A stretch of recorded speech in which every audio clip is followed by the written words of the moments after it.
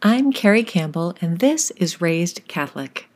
If you were born and raised Catholic, but now find yourself away from the church, or as an occasional or holiday Mass goer, or just sitting in pews wondering whether there's more to the experience of faith, this is a judgment-free place for you. In this podcast, you'll find space for your wandering, questions, and frustrations, plus encouragement and light for your particular faith journey. Despite what we may have been taught as kids in the cradle of Catholicism, a life of faith is much bigger than rules and checkboxes, and there is room for all of us in the family of God. In each episode of Raised Catholic, you'll hear a little reflection, a prayer or a blessing, and a practical step you can take today to engage in relationship with God, both inside and outside of church walls. You and I were raised Catholic, but that doesn't mean our journey is done. Today, let's be raised just a little bit higher.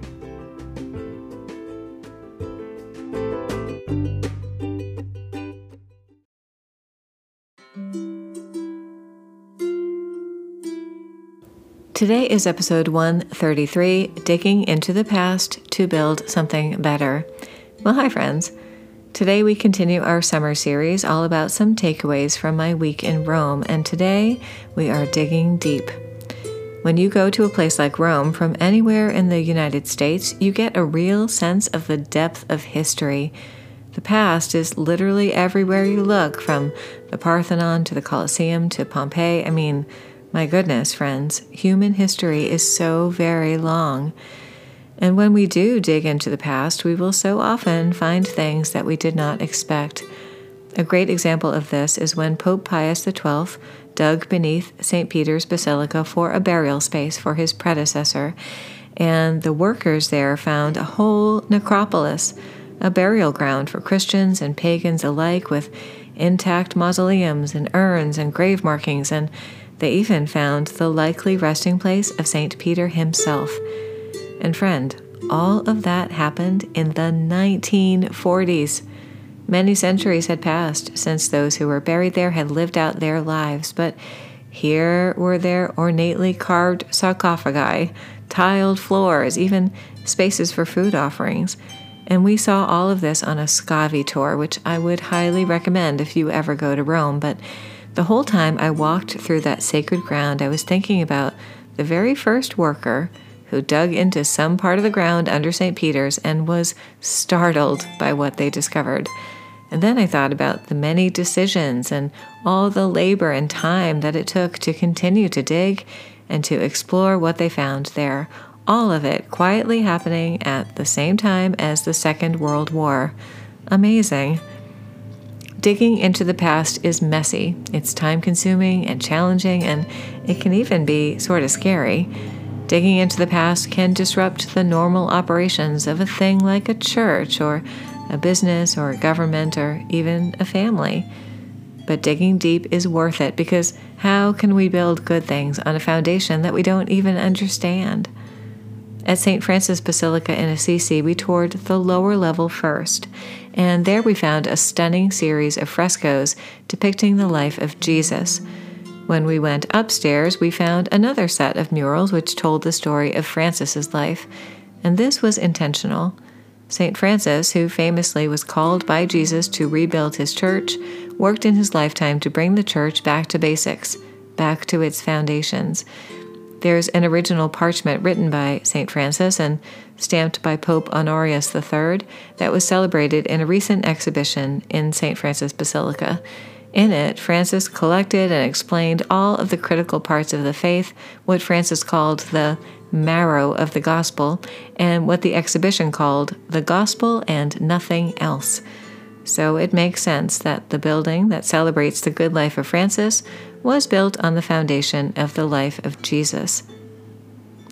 It is part of the human condition for us to stray from where we began. Humans wander.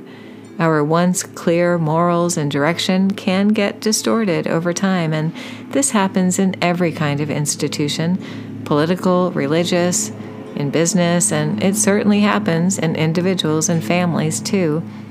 We forget where we came from, or we forget where we want to go. And this is why, in part, that rhythms like liturgical seasons and practices like the Examen can be helpful. In both of these, we take a look at our lives and our direction, we readjust our course, and we hopefully return to a more grounded and true way of living. We uncover the past in order to build something better in the future. And that's exactly what's happening at the Notre Dame Cathedral in Paris these days. And in fact, that's the foundation for this whole podcast. And that is why Notre Dame is the title of episode 1.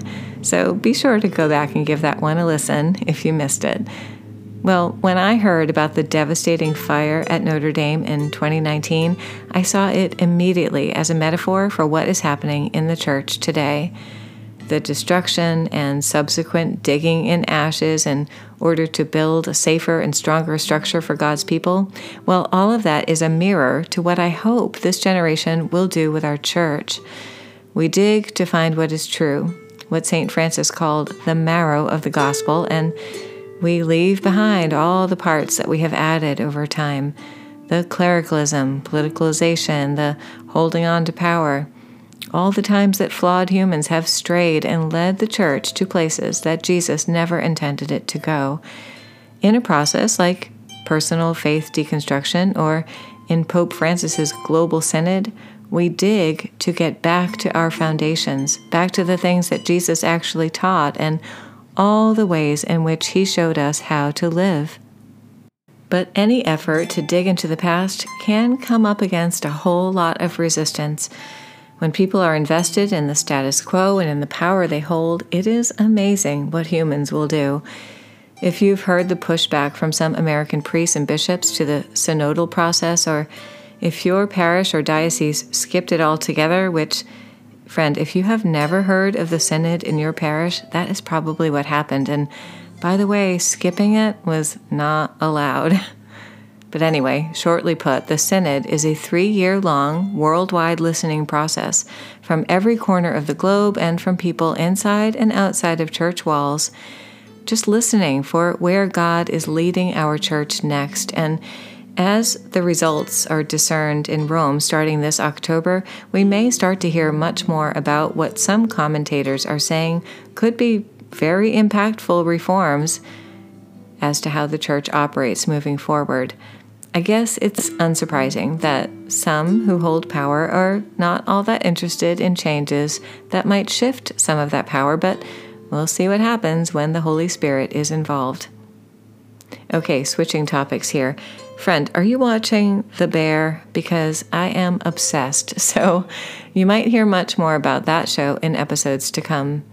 If you've listened to me or read any of my writing in the past, you will know that there is nothing I love more than a good metaphor. And spoiler alert, to me, all of the challenges and efforts to revamp and elevate a broken-down family restaurant in the show, well, these are really the characters' efforts to heal and to move on from family trauma. The restaurant is a great big metaphor for the family. In early episodes, you see the resistance of many of the characters who say things like, "It's always been done this way," or who bristle at trying new routines or healthier work practices. The restaurant receives a C from the Board of Health, and they are required to display that failing grade to the world, the very last thing they want to do. Well, anyway, there's a scene in season 2 where they need to move out an existing set of lockers so that they can scrape and paint a wall, but one of the characters insists on a shortcut. He doesn't want to risk breaking something valuable from their past, so he advocates for just throwing a tarp over the lockers and painting around them. He doesn't understand why they would invest so much effort into moving them when they're just going to go back to the original place anyway, but in the end, they do the job right. They move the lockers, they scrape and dig into all of the walls, and they discover lots of stuff there. Logistical challenges, quite a lot of mess, and even some treasures along the way. It was time-consuming, expensive, messy, risky work, and in the end, it was work worth doing. That's what digging into the past can give us. It can help us to move forward in a way that is healthy, clear, organized, and better than what it was before. So, what are the places in our lives or in our faith practices that could use some excavation? What could we dig into in our past or our habits or faith practices or relationships that might enable us to build our next chapters well on a good and solid foundation? And what scares us about that? Let's look at it, because as messy and costly and unexpected as examining the past can be, it is often the very best way to intentionally move forward and to build something good in our future that will last. That is my prayer for the upcoming synod for our church, and it is what I hope for each one of us too. Well, thanks so much for being with me today. If you need me, you can find me on Instagram at Carrie Campbell Writes or on my website at carriecampbell.org. Thanks so much for rating, reviewing, subscribing, and most importantly, sharing this podcast with a friend. That really makes a difference in growing our community, so thanks. If you'd like to support this podcast financially, there's a way for you to do that in the show notes, along with some resources related to today's episode, so do check all of that out. But before we go, let's pray together. In the name of the Father, and of the Son, and of the Holy Spirit, amen. Oh God, show us where we should look to dig out whatever we should bring out into the light. We want to go back to basics and to remember what your word calls the love we had at first, the marrow of what Jesus taught us. Come, Holy Spirit, show us how to dig and how to build on a rock and not on the sand. And Lord, we invite you into this work with us, because we know how much you love us and want us to be free and whole, both for us and for those who will come after us. In the name of Jesus, and wrapped in the mantle of our Mother Mary, we pray. Amen. Well, thank you so much for listening today, friend. I'll see you next time.